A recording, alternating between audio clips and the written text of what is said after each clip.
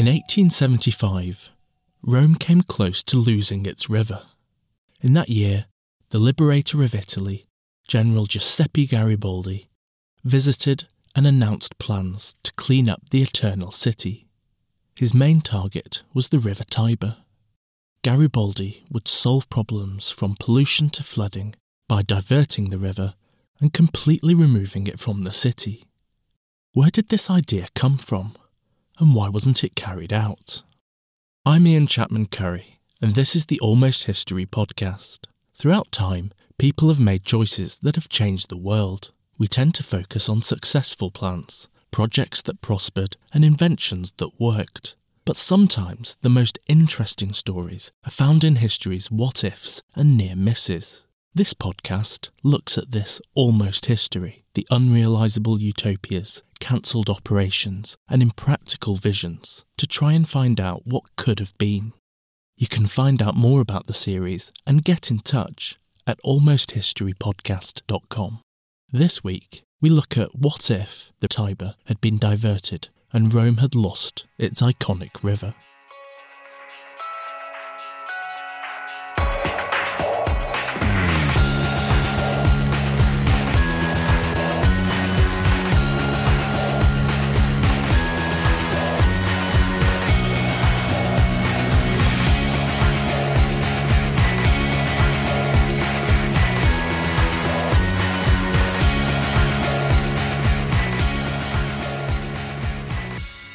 At the end of January 1875, General Giuseppe Garibaldi came to Rome for the first time in 25 years.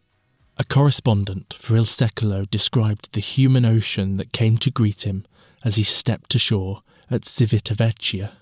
The crowds, fanfares and acclaim would accompany Garibaldi as he entered the Eternal City. The hero of two worlds had come to conquer a third, the natural world. More specifically, he wanted to tame Rome's problematic river. Rome is as synonymous with the Tiber as London is with the Thames or Paris with the Seine. It's hard to imagine any of these ancient cities without their iconic rivers. The Tiber is particularly resonant, weaving its way through Rome's geography, history, and literature. The Roman poet Ovid described the river in a memorable verse from his Metamorphoses.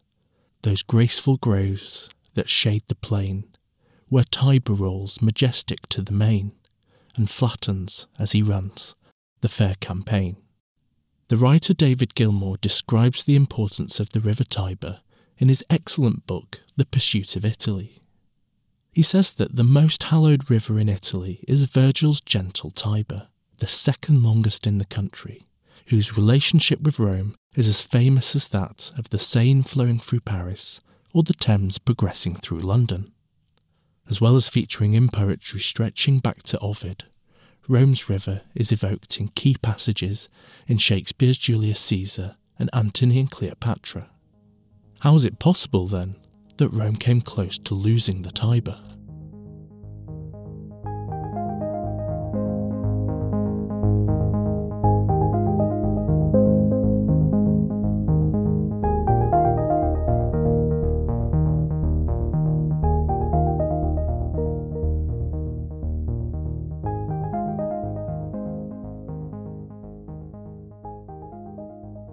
He hadn't been to Rome in 25 years, and he could already see that nothing much had changed.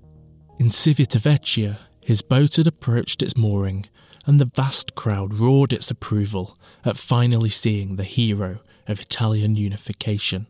The common people were enthusiastic, waving and shouting acclamations. But Garibaldi knew that many of the city's elites would be cursing his visit, especially those in the Vatican. This city was a viper's nest of corruption and superstition, and at its heart was the moribund papal administration.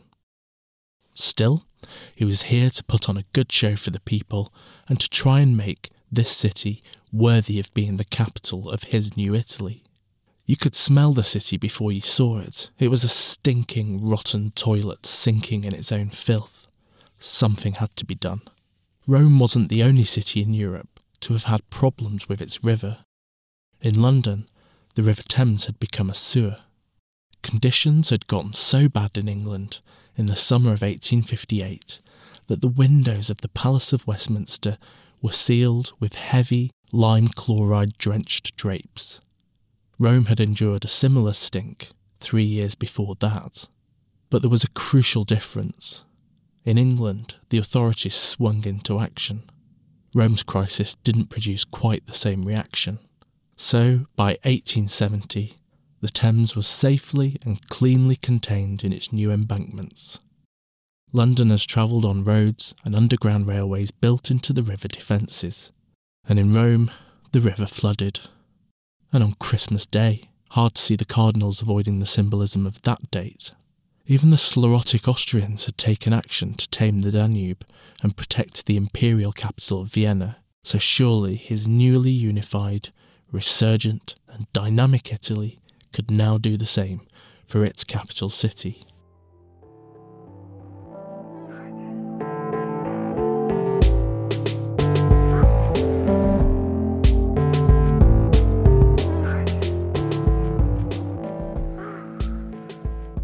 Was Garibaldi's audacious plan simply to protect Rome from flooding? According to David Gilmour, there was more at stake than periodic inundations. The plans to divert the Tiber were motivated by the desire to prevent not only floods, but also malaria, and this was an important consideration. Even in the final years of the 19th century, this disease still killed around 15,000 people a year across the Italian peninsula. The project would also be a boon for agriculture. Marshes would be drained and parched acres irrigated. Commerce and trade would benefit from the creation of a world-class seaport and the forging of a navigable river. In the city itself, the empty riverbed would be transformed, perhaps into a grand Parisian-style boulevard. Garibaldi also saw the project in moral as well as material terms. The liberator of Italy was not one of Rome's biggest fans. The city was, in Garibaldi's view, a swampy and backward hell, with the ever-present threats of malaria and malaise. Politically, it was a viper's nest, the home of the reactionary Catholic Church and some of the greatest opponents of Italian unification. Garibaldi was not alone in his criticism of Rome. John Ruskin described the city as a windowless urinal. James Joyce was even more evocative when he noted that Rome reminds me of a young man who lives by exhibiting to travellers his grandmother's corpse. In his 2004 essay Roma o Morte, Daniel Pick notes that Garibaldi's grand plans were consciously continuing a grand tradition and furthering noble historical ambitions. He wanted Rome restored to its past glories. Indeed, he wanted modern Rome to eclipse its predecessors. The physical transformation would spur a morally regenerated Third Rome. Finally, the capital city of Italy would be a worthy heir to its ancient forebears. And Garibaldi was in the right time to consider such an undertaking. The 19th century was a golden era for the engineer and great projects. Various individuals came forward with plans to canalise or divert the Tiber. Garibaldi himself favoured a project developed by Paolo Mellini and Alessandro Castellani. He saw it as a necessary sign of scientific progress and a great engineering feat to rival the great canals at Suez and Panama. His personal passion for the plans was revealed to the Italian public in an article he wrote for the newspaper L'Opinione on the 30th of November 1872. In this, he noted that I certainly don't take credit for the initiative to channelise the Tiber. I support the proposals of the scientists Castellani and Mellini, who recommend continuation of the plan to bypass Rome, which will result in benefits for the citizens there. Under the plans, the Tiber would have been diverted away from Rome and it would have flowed to a new harbour at Fiumicino, close to ancient Rome's historic port city of Ostia. With the draining of the Tiber, Rome would be free of flood and malarial fever. The surrounding marshes could be drained and farmland irrigated. The diverted river would be navigable, with docks boosting the local economy. It was uncertain as to what would happen to the Tiber's riverbed in Rome. Some suggested a regulated and steady flow of water could be released into the channel. Others thought that it provided space for a grand promenade. Garibaldi himself imagined a grand Parisian-style boulevard that would become a wonder of the modern world. In the end, political rivalries and cost concerns combined first to delay and finally to thwart the plans. Garibaldi's prestige and energy were repeatedly dashed against the immutable processes of government committees and inquiries. And this wasn't what Garibaldi expected. As Pick notes, he expected Parliament to jump to it and provide the necessary legislation and funds, not simply to talk about it and slap him on the back. As one of the fathers of the nation, Garibaldi was heard politely, sometimes even enthusiastically, but privately. Politicians, civil servants and engineers were sceptical about the chances of success and considered the cost far too high. For 3 years, Garibaldi was enjoined in a painfully slow bureaucratic dance.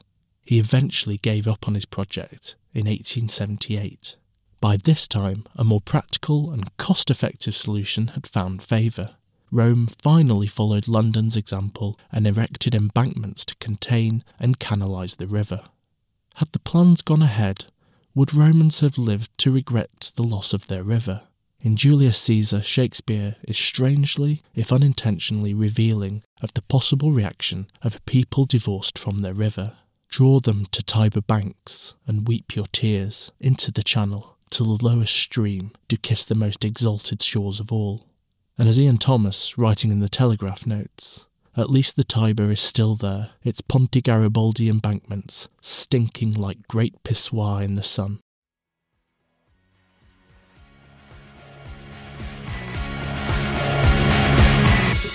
Thanks for listening to the Almost History podcast. I'd really like to hear from you. Let me know what you think of the programme and what you'd like to hear more of. If you like the podcast, please take a moment to rate or review it on iTunes or your favourite podcast service. The theme music is Newsroom by Riot. All of the other music featured on this episode is detailed in the episode description. Don't forget, you can find out far more about Almost History from almosthistorypodcast.com. And from Almost History, we're almost done.